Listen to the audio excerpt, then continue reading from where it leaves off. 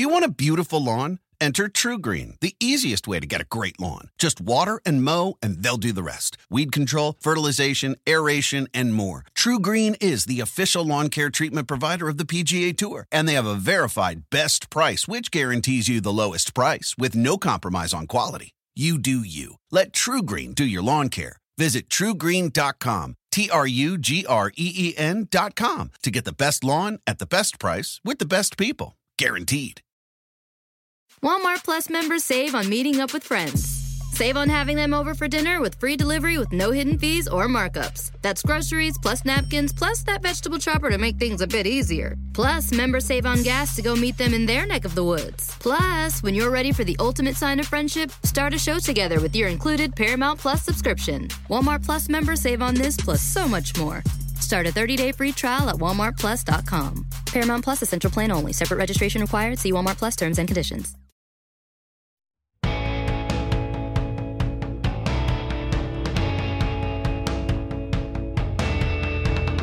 Welcome to the Peter King Podcast. Happy to have you join me. Me and my buddy Paul Burmeister from NBC Sports. We're going to start it off with a discussion of one of the busiest weeks in one of the busiest off seasons that I remember in all the years I've covered the NFL. So we'll get to a few issues there. Then I'm going to be joined by my guest this week, Scott Pioli, now working for CBS Sports, but the former general manager of the Kansas City Chiefs and the longtime front office executive with the New England Patriots, big personnel guy with Bill Belichick. Then we're going to talk to Richard Deitsch of The Athletic. This is a huge week for business in the NFL and for TV rights and what the future of how and the future of how you're going to watch the NFL on TV. And for the first time, a package has been sold to a company that's going to stream the games. So there's a lot going on in the NFL right now. We're going to get to all that. But Paul Burmeister, how's everything with you? It's starting to look like spring, and I'm a happy guy. We are extremely happy at our house. Spring is on the way, and the kids can start their activities, so life looks pretty good the next few weeks. I was reading through your article on Monday morning and listening to you just now. Do you still get people sometimes that come up to you and say, God, it's the off season. What do you do in the middle of March? It happens all the time. You know, it used to happen a lot of times when I'd be traveling. I remember one year I was on my way to go cover the draft in Kansas City. This was about 10 years ago. And I was at the airport in, maybe it was Newark, maybe it was LaGuardia. And I was getting ready to board the plane. And some guy comes up to me and he goes, "Hey, what are you doing?" And I said, "I'm on my way to Kansas City." And he goes, "Oh, you taking some time off? You're going away?" I said, "Dude, the draft is this weekend, covering the draft." And he goes, oh yeah. For some reason I thought, hey, it's the off season. You're probably taking some time off and going to some baseball games or something. I said, well, someday in my life, I will be going to a lot more baseball games in the off season than I am right now. But anyway, hey, it's, the thing is, Paul, I joke about it, but I'd much rather have this level of interest and this level of activity in the off season, because you wake up in the morning and it's almost like during the season, there's so many things you can do. So no, it's going to be, this is going to be a particularly active off season because of the cap, because of what just happened with TV. The draft is going to be weird this year. So there's going to be a lot of things to write about, talk about, and TV about in the next few months. Yeah, in addition to all the roster building news that goes on right now, and we have both benefited the last 10, 20 years, but the interest level in the free agency and the draft evaluation, all that. You also always have the unexpected stories that come up. And right now we're all dealing with a really unfortunate one in Houston with Deshaun Watson. Obviously, the most significant part of that story, the growing number of lawsuits, and we'll see where that goes, what it means for him on and off the field. There's also a football side of that story, Peter, that I think we should acknowledge and get into, and that's outside of Houston. These teams in the quarterback game for upgrading their own team at quarterback that were potentially thinking about making a move to try to get Deshaun. Now that that's plausibly off the table and they have to have a plan B, how do you think teams that did have that on their mind are proceeding accordingly at the quarterback spot? I think one of the difficult things in trying to predict the future with Deshaun Watson is that all we have to this point is one side of a story. And it appears to be it's one sordid side to a story. But I think until we actually know more about this, and, when I mean more about this, I mean getting Deshaun Watson to speak about it, getting some real information with more of an investigative view into what happened with all these women, because clearly it appears the image that has been portrayed of Deshaun Watson is of a serial sexual harasser or sexual assaulter. And so Deshaun Watson is going to have quite a bit of work to do. Even if none of these things pan out, he's going to have quite a bit of work to do to get his reputation back untarnished. So that's part of this right now. And the other part, Paul, I think, is that, look, there were several teams, and, we can line up the usual suspects. I think Carolina was going to be very interested. Miami, perhaps. The Jets, perhaps. San Francisco. Other teams. There were going to be a lot of teams interested in Deshaun Watson. But we're almost right now, we are 5 weeks away from the draft.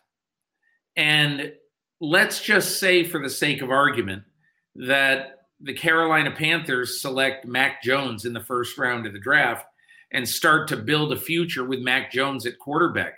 Well, all of a sudden, the Carolina Panthers are probably not going to be interested in Watson anymore. Let's say the Jets take Zach Wilson. They're not going to be interested anymore. Let's say that Tua Tagovailoa gets a solid chance in year 2 with the Dolphins. I still think that's going to be a possibility. A possibility that Miami could have some renewed interest in Watson if things get cleared up. But all of these things are happening, Paul, and I think it's going to be very difficult in the next 5 weeks, certainly, for any team to be able to get to some comfort level where they would trade for Deshaun Watson. I think about Carolina, and also I tie them to the New York Jets with this whole thing, Peter, because if I understand it correctly, Carolina was willing to maybe they did put an aggressive offer on the table to Houston to hopefully land Deshaun Watson a while back before all these lawsuits came out. Now, if that's not going to happen, would they be willing to make an aggressive push to get up to 2 with the Jets? Because maybe they like Mac Jones a lot, but maybe they love Zach Wilson more than everybody else, and they have a huge drop-off between Wilson, Lance, Jones, all those guys, and they want Zach Wilson at 2. Would they be willing to put those resources up to try and get up to 2 now that it seems like Deshaun Watson wouldn't be their target? I think that there's going to be a very interesting thing that will happen. I think Joe Douglas, the general manager of the Jets, is a smart guy who holds his cards very close to the vest. I don't believe Joe Douglas is the kind of guy who's going to call up his buddies in the league and say, hey, here's what I'm thinking with the number 2 pick in the draft. I'm thinking of trying to trade down to number 8 to get an extra 1 and an extra 2 and then pick at number 8. So I think my overriding point here is that I don't know that the rumors will definitely start that, hey, maybe the Jets can trade down. I don't know that we're going to, what's the right word to say? I don't know that any of that is going to make sense, because I don't think Joe Douglas is going to let anybody know what he's going to do. And in fact, it won't surprise me. I tell you a story. The year that Denver picked Jay Cutler at quarterback, Mike Shanahan did not tell anyone in the draft room, any scouts, any personnel people, anybody, until very shortly, maybe an hour before the draft. I forget when it was, but he did not tell a soul what he was going to do. And so that essentially, in my opinion, is probably what Joe Douglas is going to do. I think there's going to be even scouts on his own staff, who knows, maybe coaches on the coaching staff, who aren't going to know what he's going to do until he does it. Draft is kind of a little bit on the back burner, coming more and more to the front. It's still kind of free agency headline time. And I always enjoy at the end of your Football Morning America articles when you kind of take a couple of the questions from the fans and respond to that and interact with them. One of the questions that you dealt with this week, a fan asked you, how can a team claim that it's winning in free agency, or that it won the first week splash news of free agency? And a lot of teams come to mind, but number one, Peter, what comes to mind is, I guess it all depends on how you define a win in the middle of March. It's impossible to know. We all think that the Patriots did a great job in free agency because, as I wrote in my column, they bought 8 to 10 starters in free agency. Now, if you add a trade, because Trent Brown, who comes from the Raiders, he came in a sort of free agency, but technically it's a trade. It is a trade. But the point I think I'm making is that we can look at any team that goes out and does a lot in free agency in March and think, oh my God, they're a lot better. And look, the reason we think the Patriots are going to be better is that they now have 2 excellent tight ends, obviously in Hunter Henry and Jonnu Smith. They're much improved at wide receiver with Nelson Aguilar, who had a sort of breakout year last year with the Raiders, and Kendrick Bourne, who could end up in the slot for the Patriots. So they've got 4 weapons that are better. And again, I'm taking Julian Edelman out of the equation because he turns 35 this year. You can't really count on him. So if he wants to play, I assume he'll play, but it's just hard to say a receiver who's taken as much punishment as he has that you can count on. So essentially, you've got 4 new good to very good weapons, that you just didn't have last year. So they are better. But let's take the Patriots out of the equation for a minute, and I'll tell you that, like the New York Giants, they went out and basically bought 2 what they consider to be 2 premier starting players. They bought, obviously, a wide receiver in Kenny Golladay, $18 million a year. And they bought a cornerback from Tennessee who'd been released by Tennessee, Adoree Jackson, who is probably going to line up as one of the corners with the Giants this year. So there's no question they are better right now than they were the day the season ended. But I don't think you can answer those questions in a vacuum. And here's why. The Giants right now basically have some really high-priced players under contract with their team. And the problem is, one of them isn't the franchise running back who's going to make about $20 million a year whenever they re-sign him, and Saquon Barkley. And the other one is not. One of them is not the quarterback in Daniel Jones. Now, I'm not positive they're going to sign Daniel Jones long-term, but that is what the Giants do. The Giants draft a quarterback, stick with him unless he's a total bust, and develop him. And I would assume that's what they're going to do with Daniel Jones. So with all these big contracts they've signed, you can say, hey, they're better. But at some point, you're going to have to spend huge on your quarterback and running back. And if you've already devoted in the space of 13 to 20 million a year for 22 million if you count Leonard Williams for 4 players right now. I mean, look, you can do anything you want in free agency, Paul, but essentially at some point you got to pay the piper. That's what would worry me about, let's say a team like the Giants. Let's talk about the Colts, a team that's not spending at all. And they kind of have the formula, Peter, to be a team that's in the headlines and spend a lot because they have the cap room. They have the extra cash. They won 11 games last year, and they're close. They had a taste of the playoffs, and that they could easily say, boy, if we had 1 or 2 more players, we're a 12 or 13 win team. We're playing late in January instead of just mid-January. Yet they're not proceeding with caution. They're not proceeding at all. How do you read what they're doing? There's this cliche in the NFL. It's called cash to cap.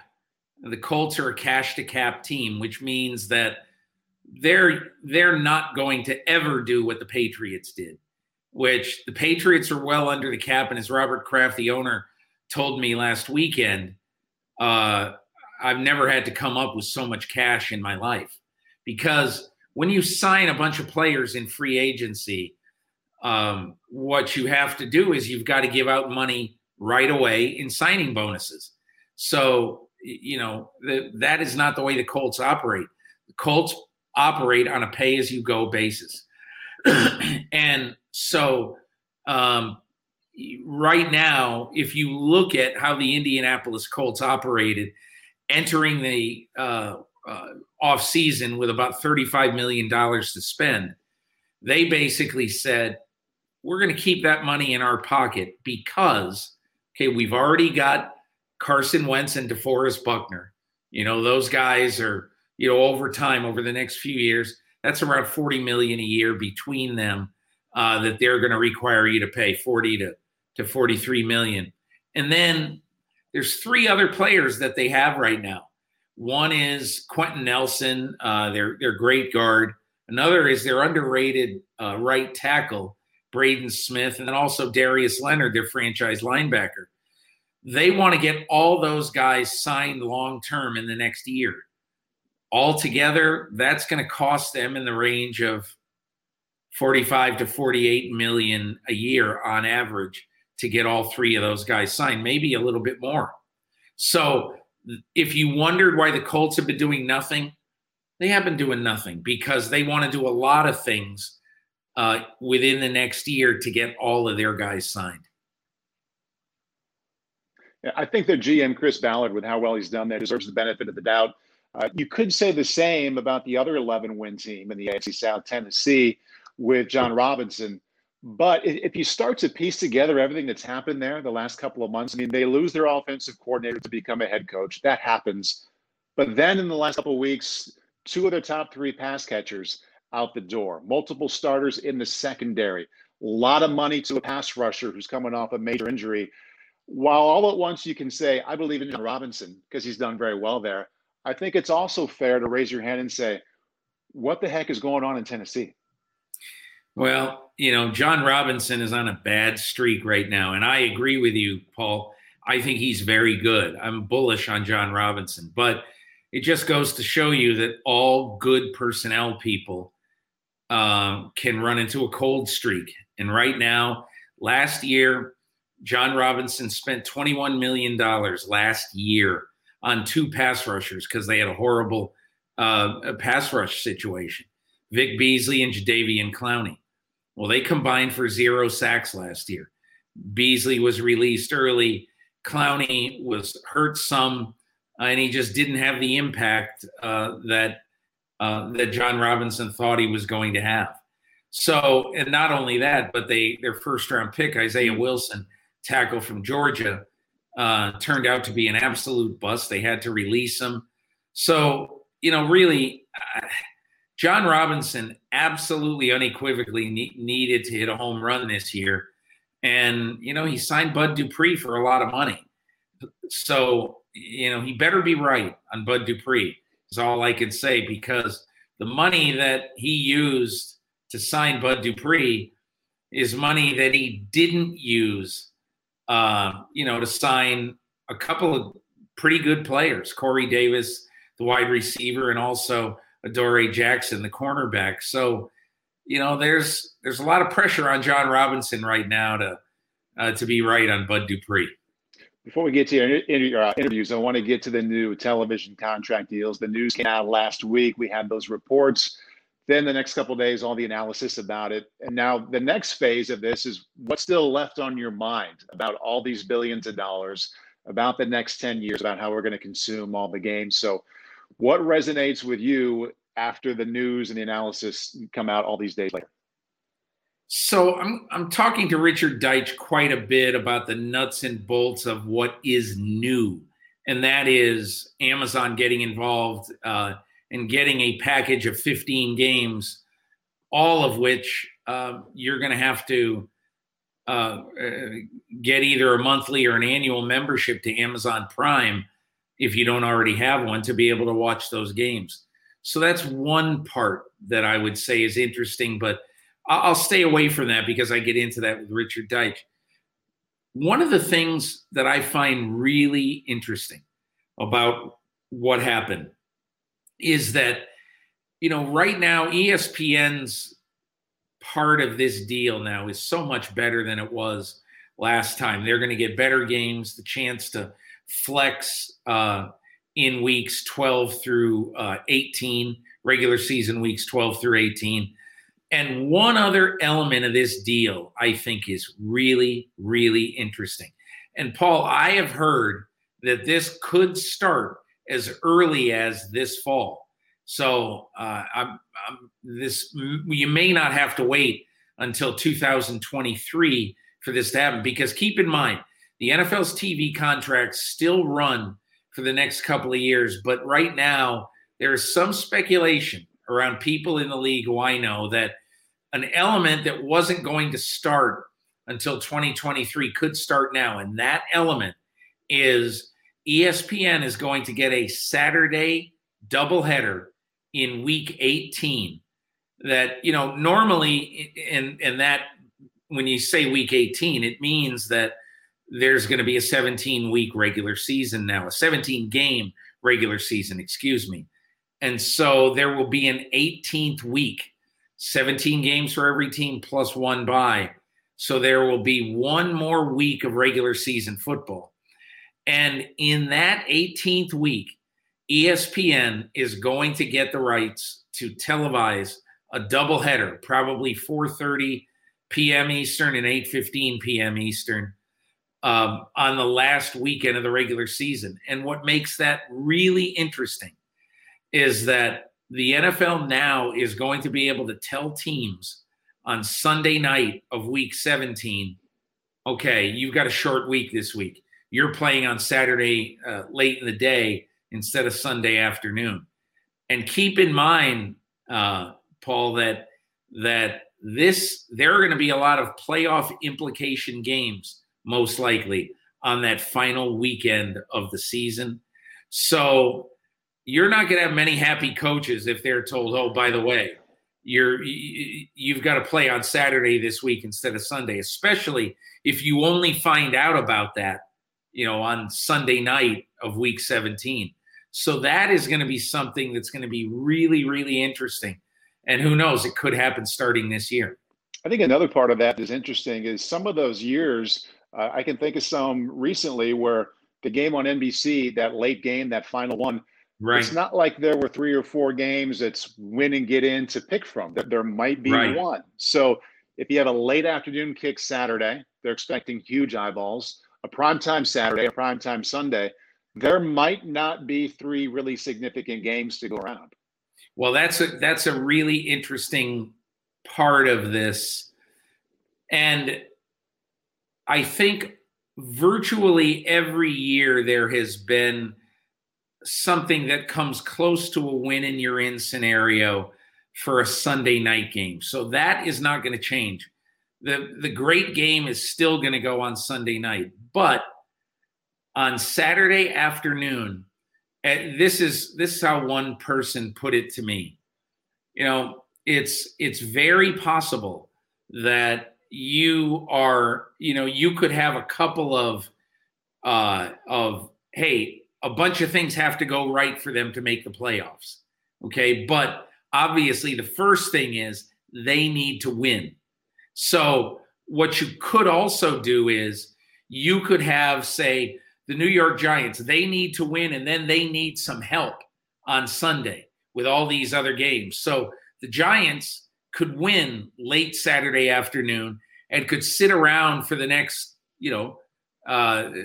23 hours or whatever and watch all the games on Sunday. And all their fans would be watching thinking that, hey, look, such and such and such really has to go right for us, for us to make the playoffs. So there are still going to be some games of significance that they can put on Saturday afternoon, but probably not many really win and you're in scenarios. We are looking forward to your interviews here. It's not every March you get to combine billion-dollar TV and streaming deals with off-season management of the roster. So who are we looking forward to here? Well, first of all, we're going to start with Scott Pioli, the longtime NFL executive, now works for CBS. Got into a lot of because obviously he has worked in 3 different organizations for Bill Belichick, Cleveland, the Jets, or worked with Bill Belichick, Cleveland, the Jets, and then the Patriots. So a little bit of inside intel on Belichick and also what he's seen clearly with these, with what we've seen in free agency. And then obviously Richard Deitsch will get into this new TV contract. Want to make Mom's Day? Get to your Nordstrom Rack now and score amazing deals for Mother's Day, which is Sunday, May 12th. Find tons of gifts from only $30 at Nordstrom Rack. Fragrance, jewelry, luxury bags, activewear, beauty, and more. Save on Kate Spade New York, Stuart Weitzman, and Ted Baker London. Great brands, great prices. So shop your Nordstrom Rack store today and treat Mom to the good stuff from just $30. Do you want a beautiful lawn? Enter TruGreen, the easiest way to get a great lawn. Just water and mow, and they'll do the rest. Weed control, fertilization, aeration, and more. TruGreen is the official lawn care treatment provider of the PGA Tour, and they have a verified best price, which guarantees you the lowest price with no compromise on quality. You do you. Let TruGreen do your lawn care. Visit TruGreen.com, TruGreen.com, to get the best lawn at the best price with the best people. Guaranteed. For the world's greatest athletes, this is the showdown we've been waiting for. There is nothing like competing on the world's biggest stage. It's a world record again!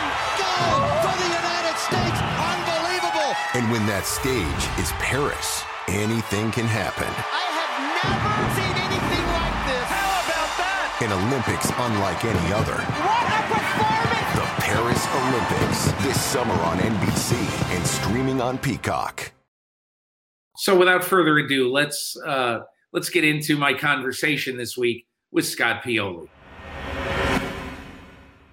So happy to be joined this week on the podcast by Scott Pioli, the former general manager of the Chiefs, now the very trusted voice of CBS Sports covering the National Football League, does so many things, has had a very interesting post-football career because it's still a current football career.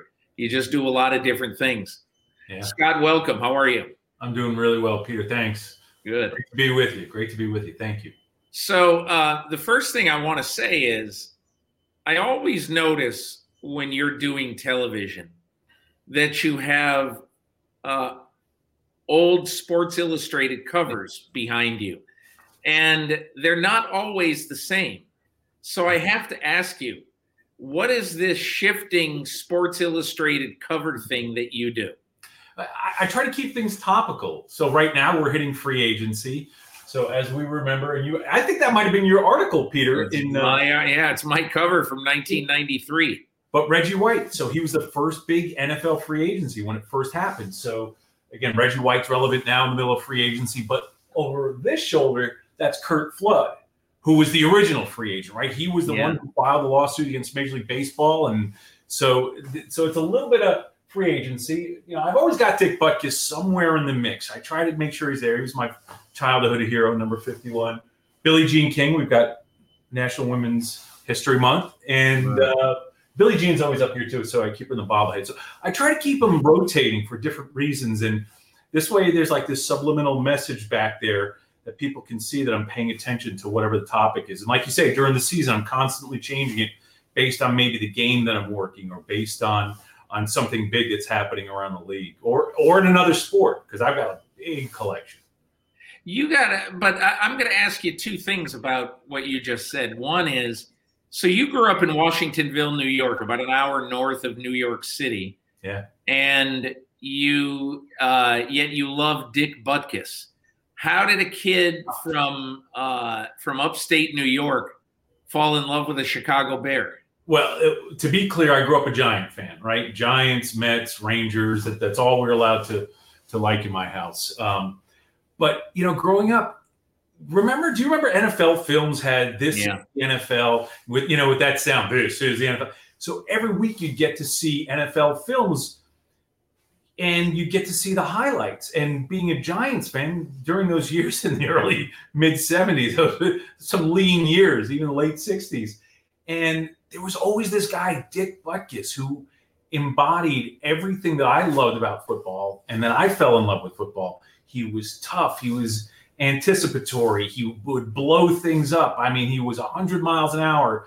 He played fast and hard and angry. I just remember seeing him thinking, oh my gosh, this guy is it. He's the guy that made me fall in love with watching football. And I would see him on NFL film highlights because we didn't get a whole lot of Bears football. In New York, you only had 3 channels and the Giants were on every week. And then, at the 4:00 game would be the Jets or the Raiders or someone on the West Coast. But I just remember seeing him. And it's funny, I wore number 51 starting in, I think it was in middle school. Wow. And I wore number 51 all through middle school, all through high school, and all through college. So he was. Wow. Yeah. So it's. What was your college football career like at Central Connecticut State? It was up and down. It started out great. We had a couple of lean seasons, and then we had some average seasons. We were never a great team. We always had a great defense. I played on a very good defense. It was Division II football, and we played. As I was leaving, we were in the stage of moving up to what was called 1AA back then. So. Right. At the end, we were playing UConn and Villanova because UConn was still 1AA in the old Yankee Conference, University of Maine. But, for a small school, I'm not going to go through the accolades, but for small school college football, I did okay. That's the old Central Connecticut helmet right there. Wow. The Blue Devils. Wow. I often think of you, I've known you for a long time, going back to all your years with the Patriots and even before that with the Jets. And the one thing that I've really thought about you over the years is that you are a football traditionalist. Yeah. And you've got a lot of traits of George Young. I covered George Young as the GM of the Giants. Starting with the hairline. Yeah, right. But what was always interesting about George Young is that he fought against free agency viciously. He hated free agency. He thought it was going to be a ruination of football. He just simply didn't like the fact that he didn't think it was a sport that you could plug guys in and, and away you go. And, I never, those are my early years in the business, but I never thought it'd be the ruination of the game just because coaches in all sports are basically made to adjust and to adapt and to be adaptable. And I'm asking you this question after seeing the Reggie White cover because I went on that trip with Reggie White. Art Modell gave Reggie White his plane, basically. And he went around the country because Art Modell was sure that they had the best deal and all that. And it didn't end up working out for the Browns, but it was such a revolutionarily different concept and different idea. But I want to ask you, 8 years after that, the experience that landed Reggie White in Green Bay, You were with Bill Belichick in New England in 2001. You were coming off a 5-11 season. Oh, yeah. Robert Kraft had just signed Drew Bledsoe to the biggest contract in NFL history. So, and the salary cap was $67 million. You had a $10 million quarterback. So you really had to pinch pennies that off season. And I wonder, you and Bill Belichick, Patriots signed 23 free agents that year, including guys like Mike Vrabel and Otis Smith and Mike Compton and David Patton, guys who played big roles on your first Super Bowl team. So let me ask you, did you think that free agency back in the 90s when you were getting into football was awful? Did you hate it? And how did you adapt to it? Well, what's funny, Peter, that's right around the time you and I met, because I was with the Browns then. Yeah. Michael Lombardi introduced us, because Michael was the head of player personnel and Bill was the head coach in Cleveland, and I was working as a slappy. Well, actually, by that time, by 94, I had moved up from slappy to pro scout or pro something. Hey, but wait a second. Before you go on with this story, you've got to tell the story of driving Belichick to the airport and what he used to put in your ashtray. Oh, man. Yeah, it was one of those things. So part of the job in entry level was Bill had this saying, the more you can do, the more you can do. No job's too big, no job's too small. So, there were days where myself or George Kokinis or Schwartz, we'd have to go get a pack of smokes for the administrative assistant, or Dominielli, who was our college director, one of the great football characters of all time and mentors, quite honestly. Dom would need a pack of smoke. So he'd have us run and do a million things.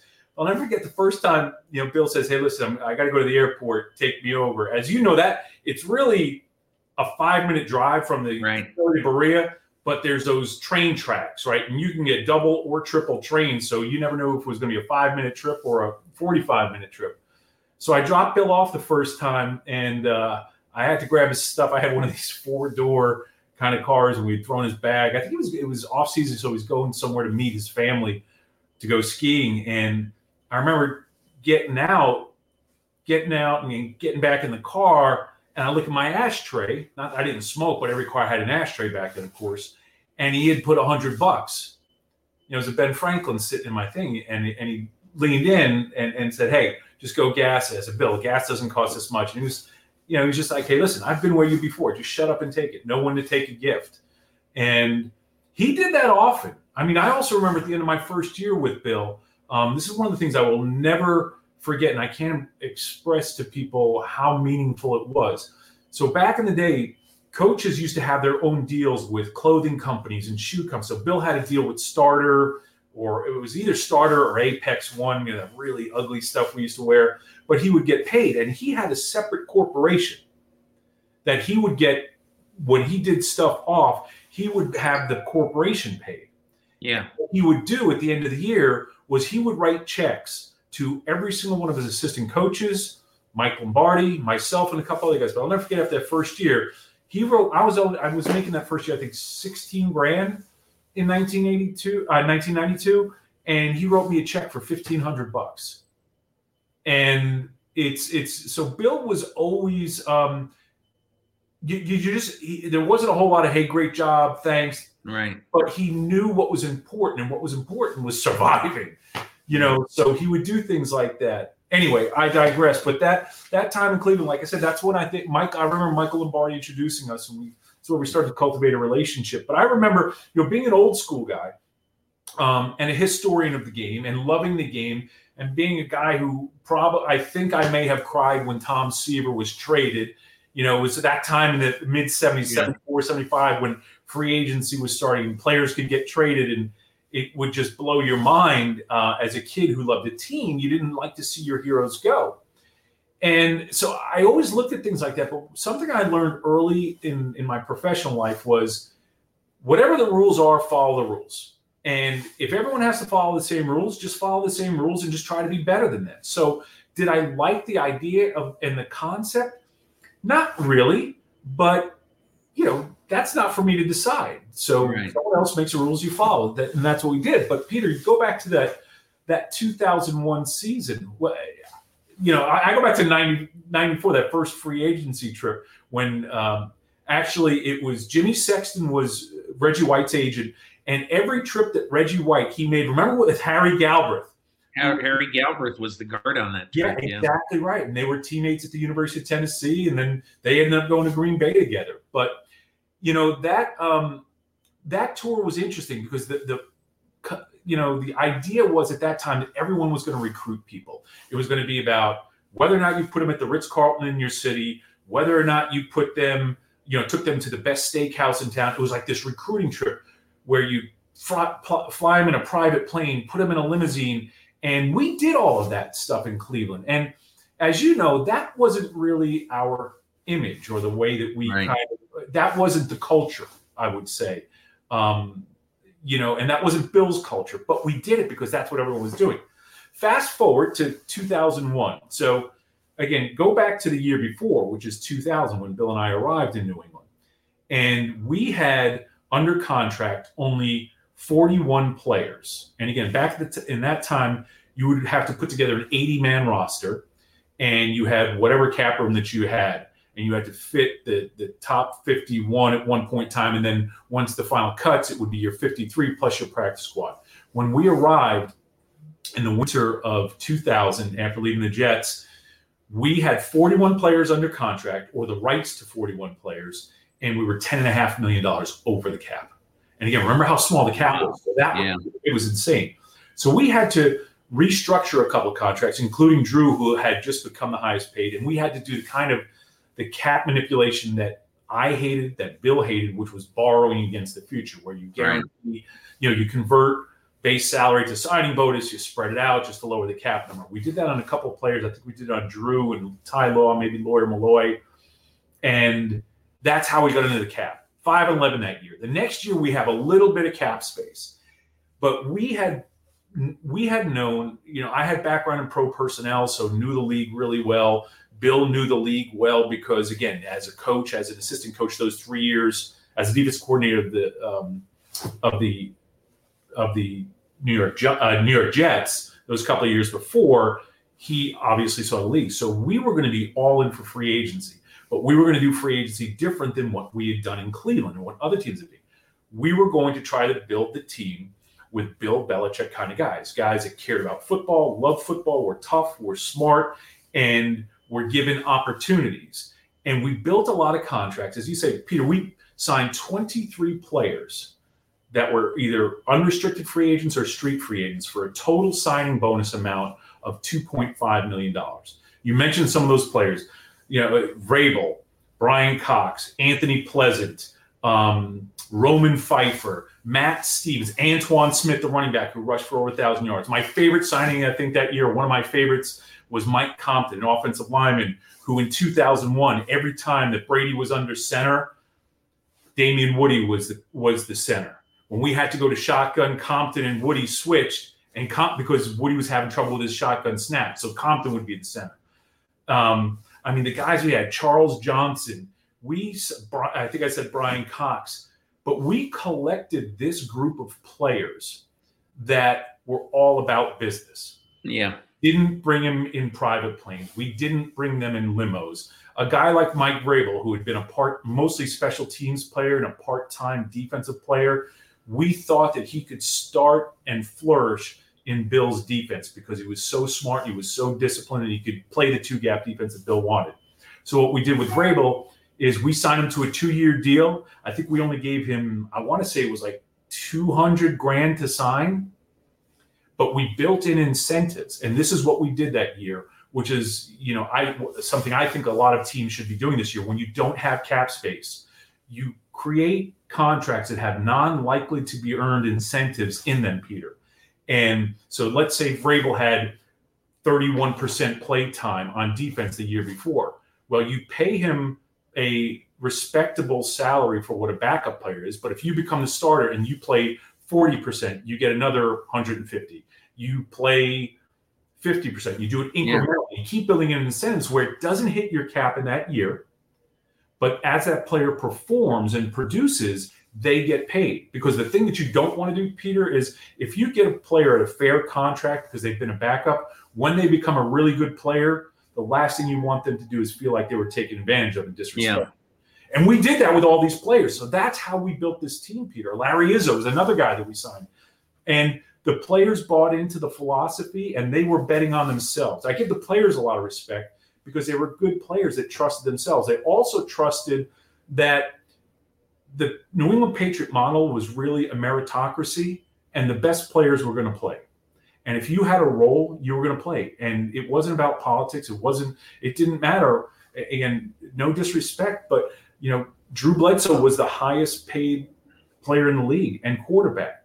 By the time he got healthy and came back, Brady was performing better. We thought he was the guy. Yeah. And it was symbolic of the whole team, though, that it was a meritocracy, Peter. When you look at the starting lineup in that Super Bowl against the Rams that year, and I say this with respect, true respect, it's one of the worst starting lineups that ever won an NFL championship. And I don't mean that. I don't mean that they're not good players. But what I'm saying is, when you look at that lineup, you say, how in the world did this team ever win a Super Bowl? Because remember, at the end of that game, the Rams-Patriots Super Bowl, John Madden was basically telling Tom Brady on national TV, just sit on it and play for overtime. And Brady goes, no, I'm going to throw these dump-off passes and move the ball down the field. And obviously you got in position to for Vinatieri to kick the game-winning field goal. But you look back at that team, and one day I think you'll be having a cold one somewhere with Bill Belichick and say, man, that might have been the best one because of what the offseason was like that year. Well, to this day, Peter, it is my best one. I think I've told you this before. My two favorite championships of all time were the 2001 Super Bowl championship and the 1981 Washington Wizards championship. I mean, because they were, as silly as it sounds, they were built the same way. And I bristle at what you're saying, because I think that may have been the best team in my time in the NFL, the best team that I was ever a part of, because everyone had a role, everyone had a part, they were champions. They were championship mentality, they were championship makeup, and they were world champions. And the reason I bristle, Peter, is I think one of the things I've never been comfortable with, and I'm even less comfortable with today, is that when things like that are said, and I know you prefaced it by saying you don't mean to be disrespectful, and I know you're not. The problem is there were some really, really good football players on that team. And those teams, the next, those three championship teams that won 4 years, there were some really good football players that have never gotten their due. And they don't receive enough respect because of the Patriot model, because of the team, because Tom was so dominant, because Bill is the greatest coach in NFL history, that they actually discount how good Willie McGinnis was. They discount how good Rodney Harrison was. And I'll say this, I am a true believer that Rodney Harrison should be in the Pro Football Hall of Fame. There is no doubt in my mind. He was the first 40-40. And not only was he a dominant player, he embodies everything that we talk about Hall of Fame players and champions being and what this game should be and represent. Rodney embodies everything. Right. Richard Seymour. I mean, Richard Seymour was not a good player. He was a great player. So I get a little. I know you weren't being offensive, and I know other people aren't trying to be, but I just don't like the fact that there were so many good players. Corey Dillon was a very, very good player. Yeah. Rodney Harrison was. Willie McGinnis was. Vrabel was. Larry Eagle was a dominant special teams player during that entire decade. Anyway, I know I get worked up, but I just feel bad for the guys because they should get more respect for how good they were. Yeah, that's very, very fair. We've got only like 5 minutes, but I want to just ask you, I know in the last few days, everybody has been opining about, the Patriots spending so much money early in free agency. I wouldn't be surprised if on opening day, they've got 8 starters that they basically bought. in this free agency period. It could very well be. But I wanted to ask you something else about this team and this time. And that is, how do you think that, Bill Belichick sort of sees, sort of the present and the future? Do you think Bill, it strikes me whenever I look at him, he still looks young. He's whatever he is, 69 years old. And he still looks young. And I wonder, A, how much longer is he going to do it? And B, is there anything possible that he could do in his life that to him would be as fun? I have no idea how long he's going to. One of the funny things about Bill is just when this is in a certain way, he's similar to Parcells, two different personalities, two different people. But just when you think you have either one of them figured out. It's like I said, we were joking before we came on air about my favorite Rowdy Roddy Piper line, right? Just when you think you know the answer, I change the question. That's what Bill does. And he doesn't do it. It's just, he's, I don't know how long he's going to do it. And again, I'm not sure if he does. Maybe he does, but he's going to do, bottom line is Bill's going to do what Bill wants to do and what's best for him, his kids. And so I've watched this and I'm looking at what he's doing.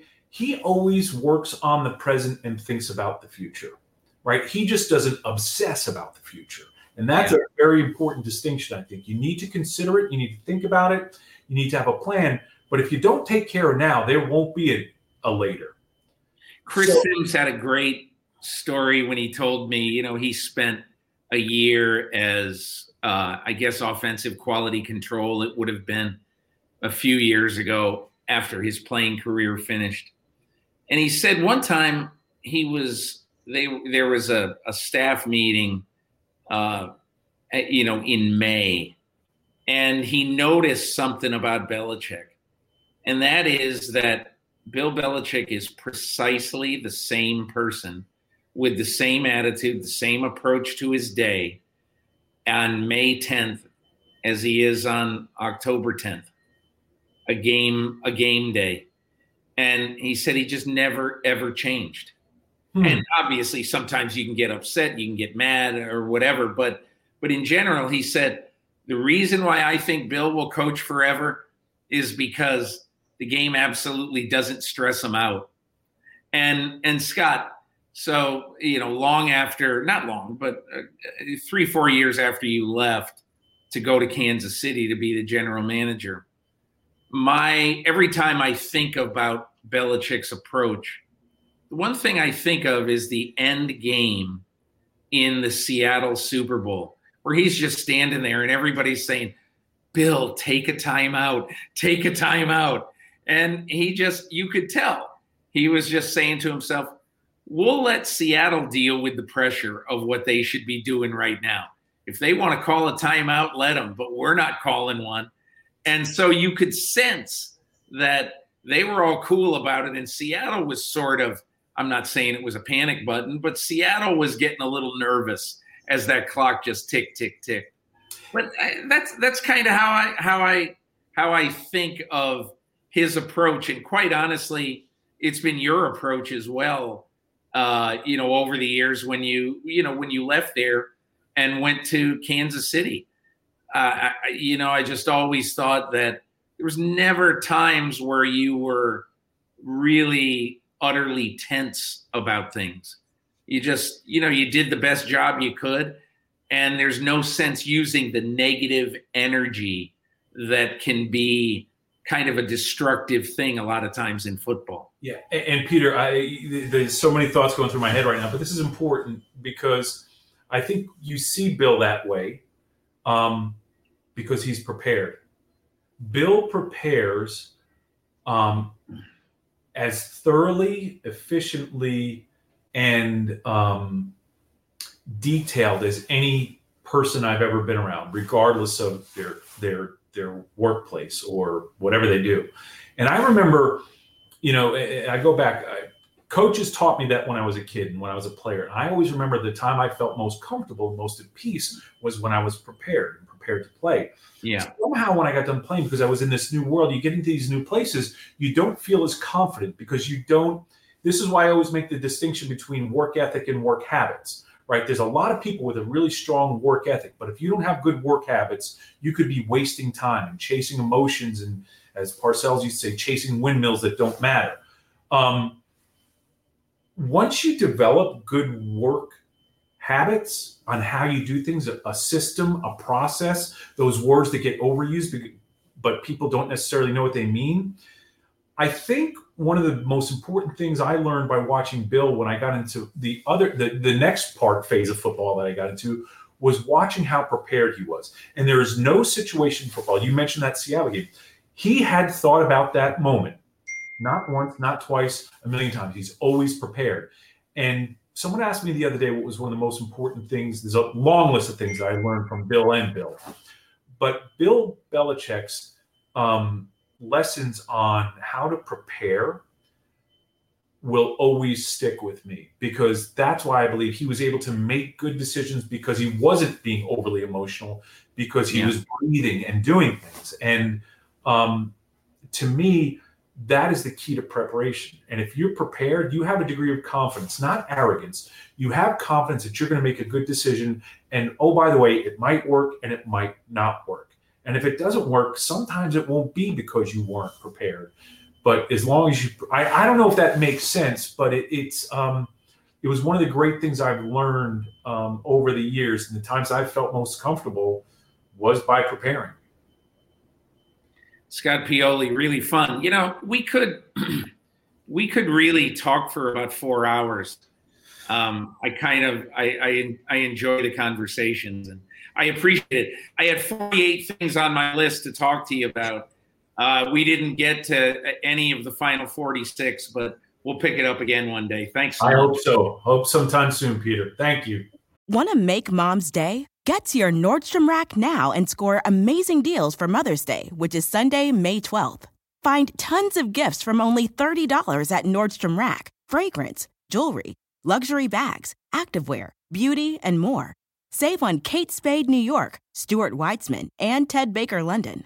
Great brands, great prices. So shop your Nordstrom Rack store today and treat Mom to the good stuff from just $30.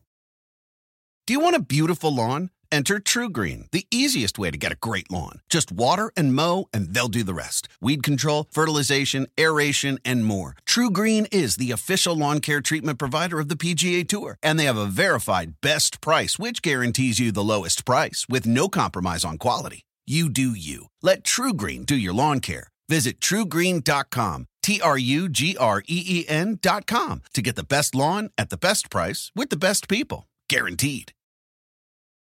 For the world's greatest athletes, This is the showdown we've been waiting for. there is nothing like competing on the world's biggest stage. It's a world record again! Gold for the United States! Unbelievable! And when that stage is Paris, anything can happen. I have never seen anything like this! How about that? An Olympics unlike any other. What a performance! The Paris Olympics, this summer on NBC and streaming on Peacock. And now my conversation with the Athletics media maven, Richard Deitsch. Back on the podcast, so happy to be joined by Richard Deitsch, who is, to me, the foremost authority on TV, radio, and now streaming sports as it pertains to the National Football League. Works for The Athletic, formerly my peer at Sports Illustrated. Richard, thanks so much. Peter, it's sad that you have gotten this desperate where you are booking me for your podcast, but it is great to be with you. Great to catch up. Well, you know me. I like to sort of sniff around when news happens and get people on who I know can make me smarter and make my listeners smarter. And I know you'd be able to do that about this $113 billion media rights deal. You know, I guess I would start off and just simply ask you, I took away that I think the biggest thing here with this new contract that starts in 2023. Some elements, however, could start as early as 2021. But in 2023, if you want to see every game in the NFL, you're going to have to pony up $119 a year for an Amazon Prime subscription so that you can watch 15 Thursday night games the same way, that you watch all the other games that you've gotten used to watching. That was my big takeaway. What was yours? There's a number of them. And by the way, you'll not only pony up for Amazon, but if you want to watch games during the duration of this deal, you better have ESPN Plus as well as Paramount Plus too. If you want exclusivity. And isn't there also one on Peacock? Correct. Yeah. So there's a number of takeaways that I had. First and foremost is the NFL's increase during a pandemic is extraordinary. It's not that I didn't expect them to get a significant increase, Peter, but just given the economic conditions that exist, it really hits home how powerful this product is as an entertainment and content play. And honestly, arguably nothing else is like it in the United States. Certainly nothing else in sports, but it's just such a powerful content play that for them to get the kind of increases they got was pretty extraordinary. I think in terms of sort of where the NFL and the media companies are concerned is what the NFL tried to do here is they're trying to navigate the present and the future. So the present is that the reach of the games is still largest when they're on traditional outlets like NBC and CBS and Fox, and to an extent ESPN, even though you have to have a cable coverage. So in that sense, you have to, you want to make sure that people still have access to these games in the places that they have traditionally got them. So in many ways, not much changes from the way you watched the NFL 5-7 years ago. But the NFL isn't dumb, nor are these media partners, and that they know their streaming service is both the present and certainly the future. So they have to start getting NFL content on these streaming services, and even more importantly, they have to educate the audience. Right. In terms of that, let's face it, it's an economic play. Like, we need to educate people that ultimately you're going to have to pay for these services if you want this product. The NFL realizing that gets into what you said. They make an exclusive deal with Amazon. They put games on Peacock. They put games on Paramount Plus. They put games on ESPN Plus. They allow in the ESPN deal multiple highlights and shoulder programming that go on their streaming service. So that's the biggest takeaway, is that they try to navigate the line between the old world, which is still the present world, and what may be the future. The other big takeaway, Peter, for me is this is far and away ESPN's best ever deal when it comes to the NFL. They're in the Super Bowl rotation, which is something Disney's wanted. It feels like forever. They got flex scheduling on Monday Night Football after week 12, which is incredible. Again, protection from some of these late season games that have not been good. And they get more inventory. And the likelihood is now that I think the NFL is going to treat Monday Night Football with a little more, how do I sort of, a little more gravitas, the way they certainly do Sunday Night Football. So yeah, ESPN certainly, listen, they paid the most, but their increase was not as great as the other networks. They get in the Super Bowl, and I feel like they finally think that they're an equal with the other places. So that's another big takeaway for me, is just that this is far and away, I think, ESPN's best NFL deal they've had probably since they got the league. You had a conversation with one of the ESPN vice presidents named Burke Magnus in a story that you wrote after the new rights deal went down. And this is something, Burke Magnus said something that everyone who talks about these rights deals never, ever, ever, ever mentions. And it drives me nuts. And that is that ESPN pays a lot more money than everybody else. We all know that. But ESPN pays a lot more money and maybe doesn't get the Monday night game the equal of the Sunday night game. And that's clear that they have not traditionally gotten that. But ESPN gets programming 12 months a year, all through the day, because they get to air highlights. As Burke Magnus told you, the ancillary rights, footage, highlights across linear and digital cross-platform is essentially oxygen for ESPN on a 365-day basis. Okay, and so I don't want to make a big deal of that, but sometimes when people say, oh my God, ESPN pays so much more, they're getting ripped off. I mean, wake up.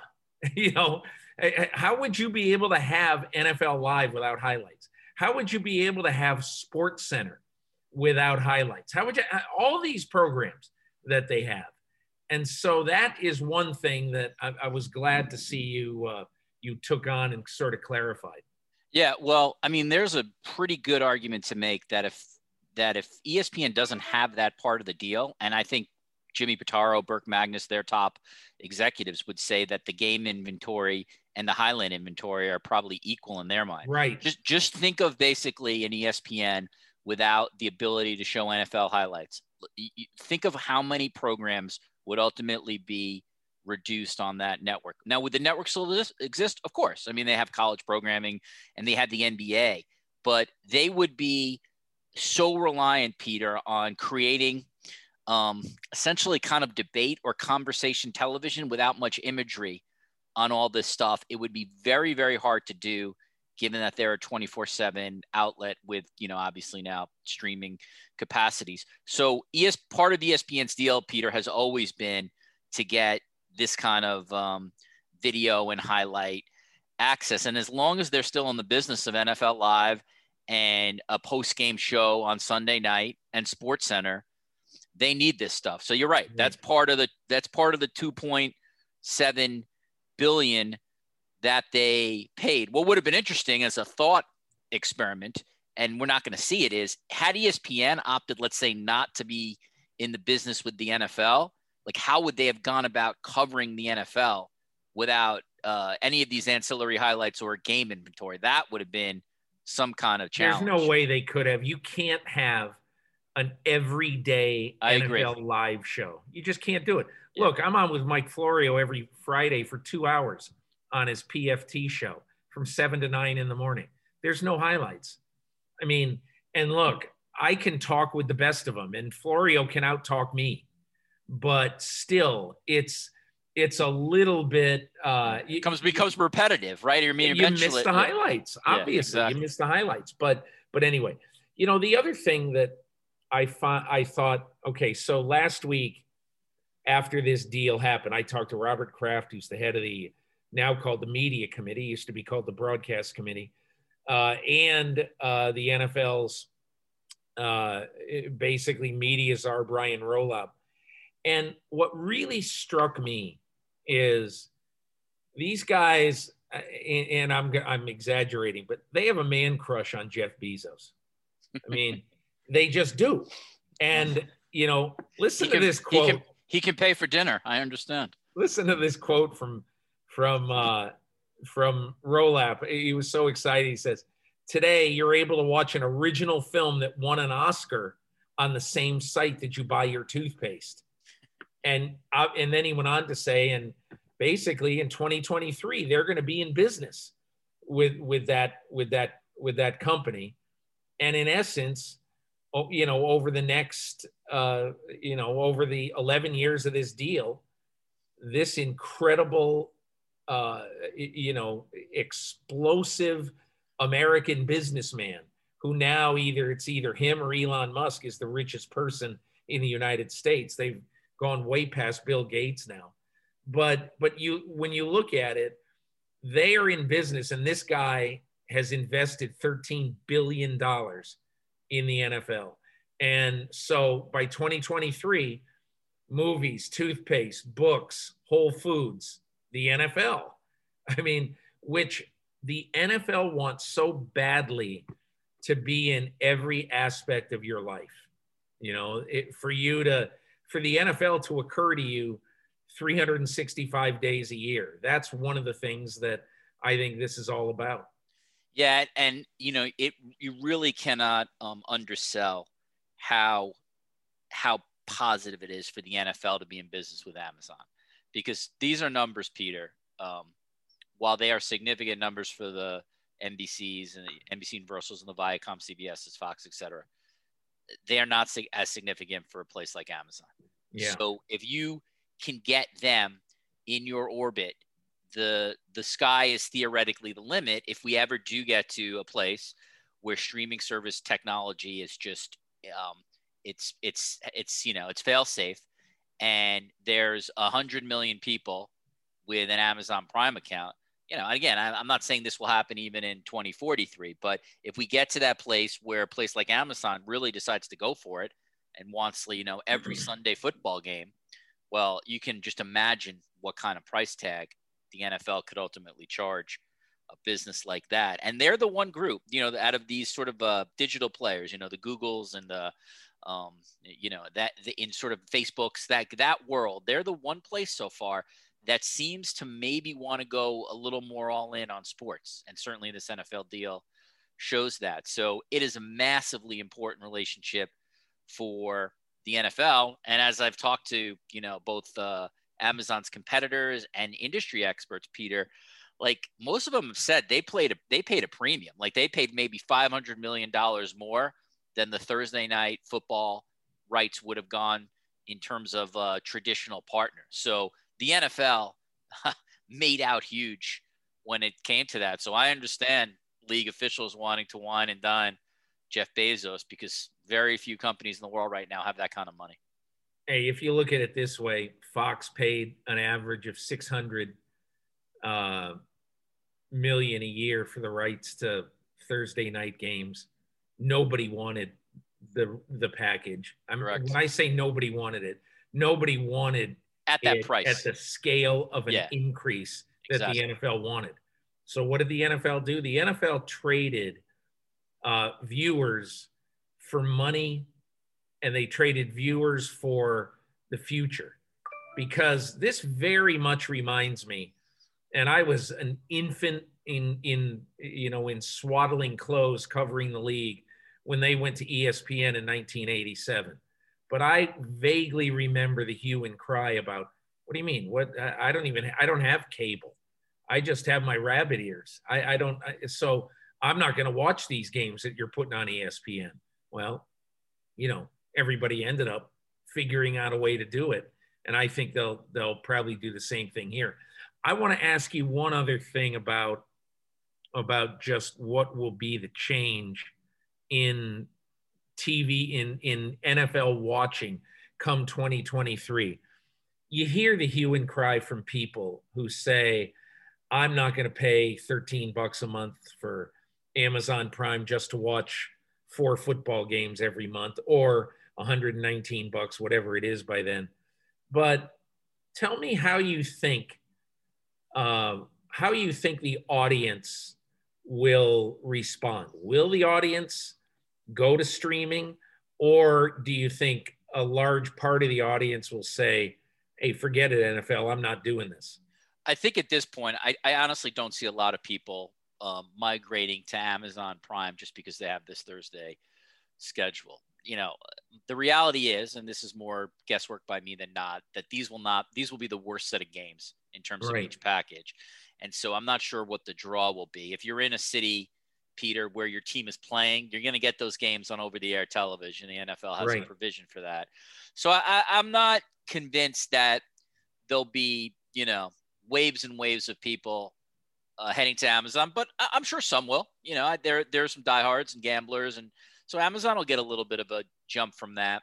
I would be more interested in seeing during the duration of the deal, and I don't expect this to happen, honestly, for a number of years, just to see like how the games on the streaming services of the big places, how the ESPN Plus, the Peacock game, and the Paramount Plus game, how that does in terms of critical reaction, in terms of number of average minute viewers.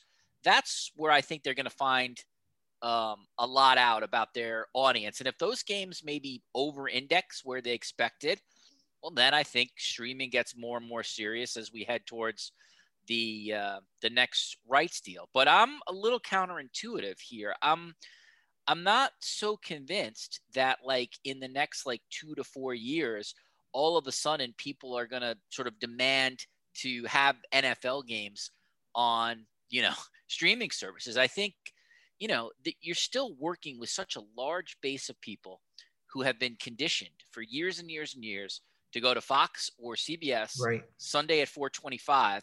And that's where they expect it. So no doubt cord cutting will exist unless people will have cable packages. But I don't see the everything blowing up in the near term. The real question to me is like, it's impossible to even predict what media will be a year from now, let alone 5 years from now. But I would say in the latter half of this rights deal is when things will get interesting in terms of where streaming is. But I think for the first 3 to 5 years of the deal, I don't think our experience is going to be so different than what it's been over the last couple of years. I'm not sure. I think I probably would disagree with you, and I'll tell you why. Because I don't know how many people right now, because Amazon doesn't publicize it. I think an awful lot of people in, let me phrase it this way. I think a lot of NFL households,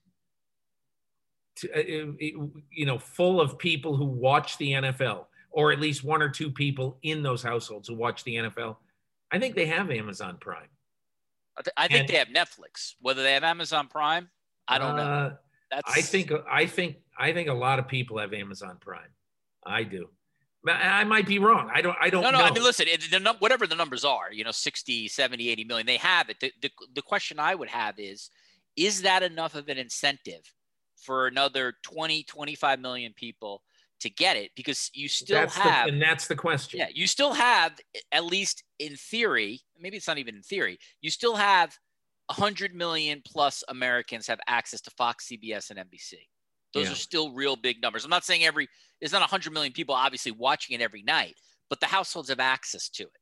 So, the interesting thing is like those numbers obviously are going to keep going down, but where and when will they cross? You know what I mean? Where and when does streaming sort of overtake traditional means of NFL viewing? And I'm just saying, I don't expect that 3 to 5 years from now. If you ask me 7 years from now, maybe, I don't know. I get maybe 150 to 200 pieces of email a week connected with my column with Football Morning in America. And it has now been, I don't know, 40 hours or whatever since I posted my column Sunday night. And I would say half the mail I've gotten has asked me the same question. And I am going to ask you this question. What happens to Sunday Ticket? And does Sunday Ticket perhaps go streaming? I would predict it will. Having talked to a number of the executives who would be negotiating with the NFL, so Marie Donahue of Amazon and Pete Bavacqua, I think probably technically your boss at NBC, Sean McManus at CBS, did not talk to an executive at Fox, and obviously Pitaro and Magnus at ESPN. None of them obviously are going to come out and say, we want this, we're going to outbid everybody. But they all sort of, with the exception of NBC, seem to indicate like, we'll take a realistic look at this, and we're interested in talking to the NFL. And certainly it came off to me that Amazon and ESPN would absolutely take a real look at it. For ESPN, Peter, that feels like a game changer. If Sunday Ticket's on ESPN Plus, like that feels like rocket fuel for that streaming service. I know Disney Plus has amazing numbers, and ESPN Plus has great growth since it started. But man, that feels like a game changer. And then we get back to Amazon, and again, the numbers that Sunday Ticket has cost in the past are nothing for Amazon. It is I'm not saying it's a rounding error, but it's not much more. So if I had to handicap it, I think one of those two places will get it. I don't think there's any chance in the world like DirecTV is going to happen again. And then I think, Peter, that's a mega massive change, because then to me, streaming becomes like the place where you can get every NFL game. And I think that would have really big implications as we head down the road. The only thing I don't know, because obviously I don't have access to Disney and ESPN's books, is, how would they feel about after paying, $2.7 million for the traditional NFL rights that they have, throwing another $2 billion for Sunday Ticket? Like, that's what I think it's going to be. Yeah. Like, do they have the kind of resources where like they are willing to invest nearly $5 billion in football?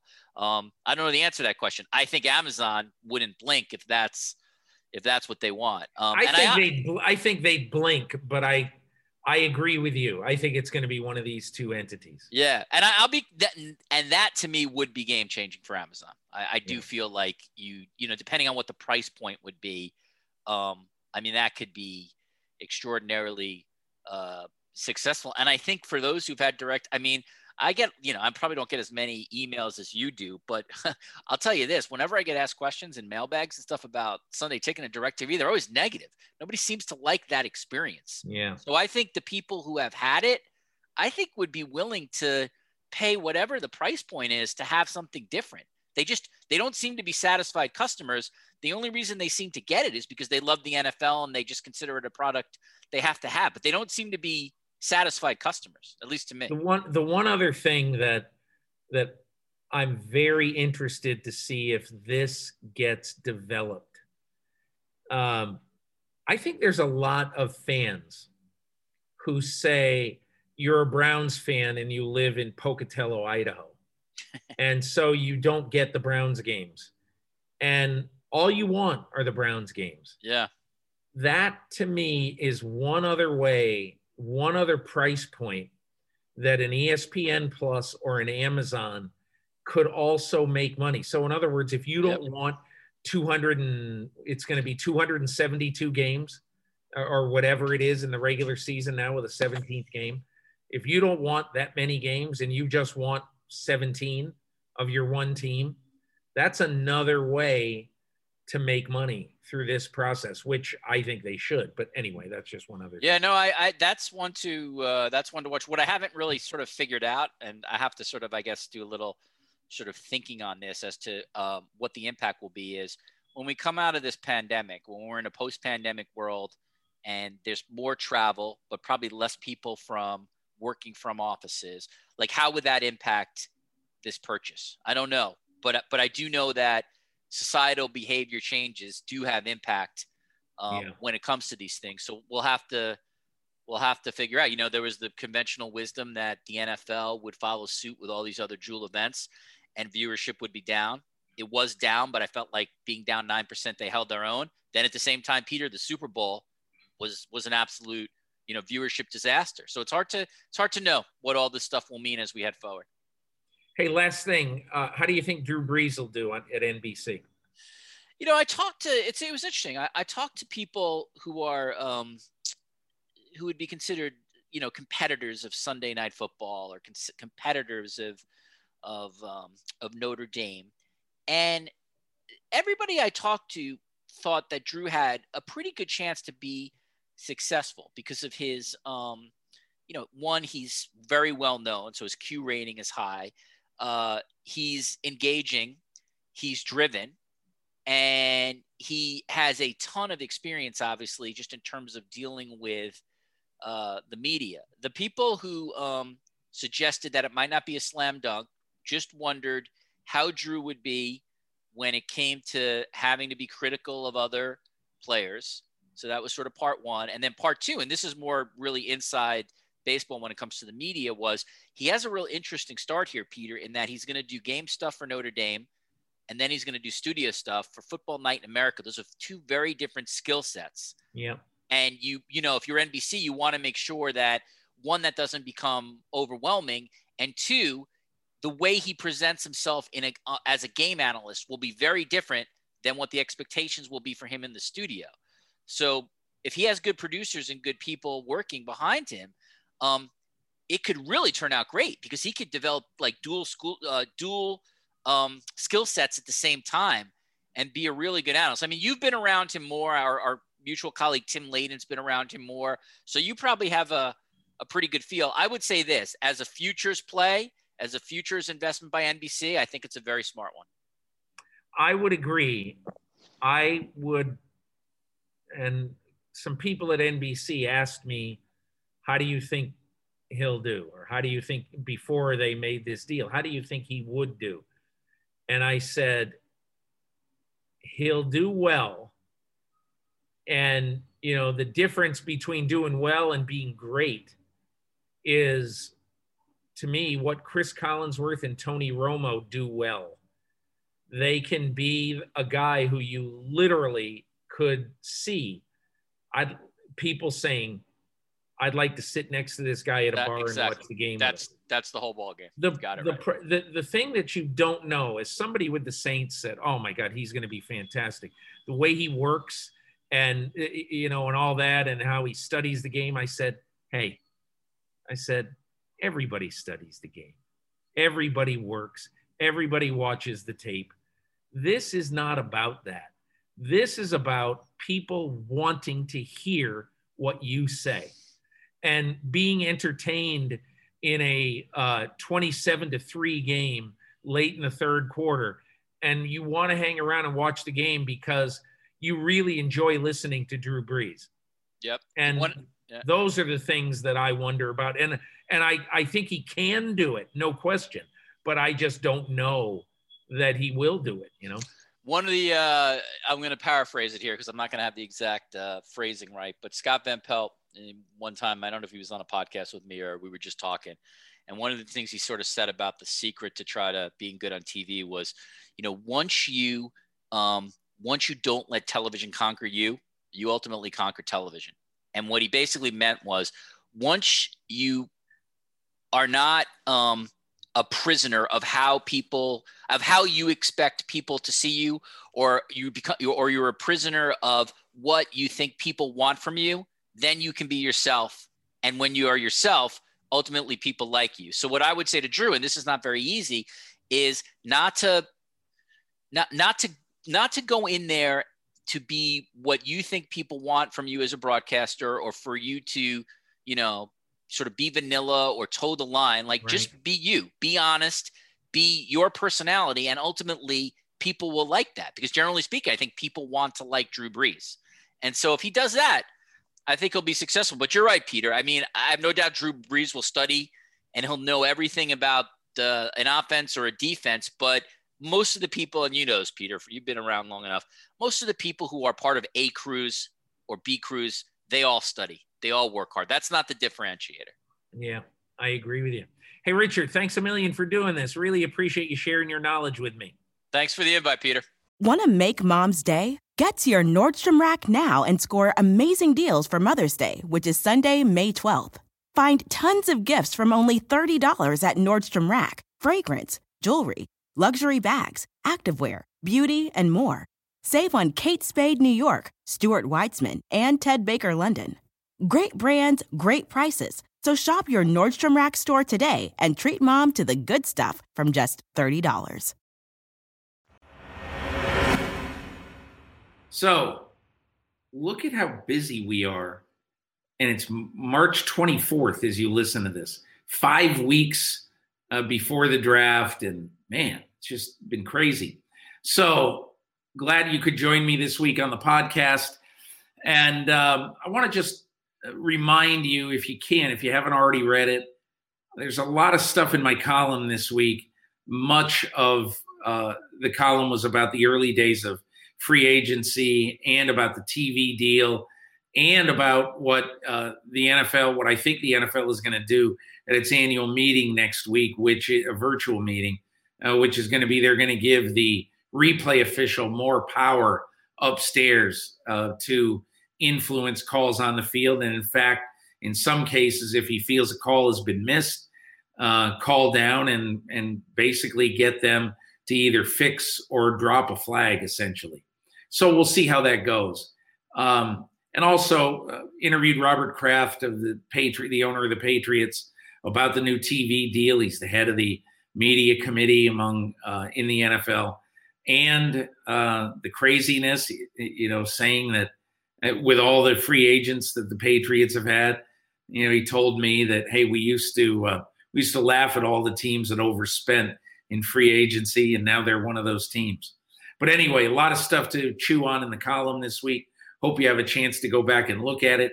You can find Football Morning in America at profootballtalk.com and at nbcsports.com. So that's it for this week. Happy you could join me on the podcast. We'll be back next week. I just hope it's slightly less eventful. But in the NFL these days, you never know. Thanks a lot and have a great week.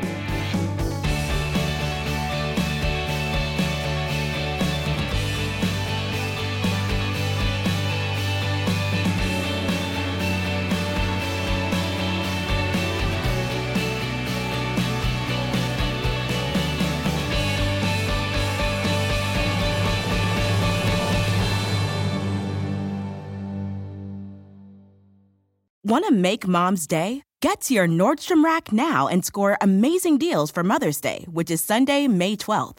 Find tons of gifts from only $30 at Nordstrom Rack. Fragrance, jewelry, luxury bags, activewear, beauty, and more. Save on Kate Spade New York, Stuart Weitzman, and Ted Baker London. Great brands, great prices. So shop your Nordstrom Rack store today and treat Mom to the good stuff from just $30.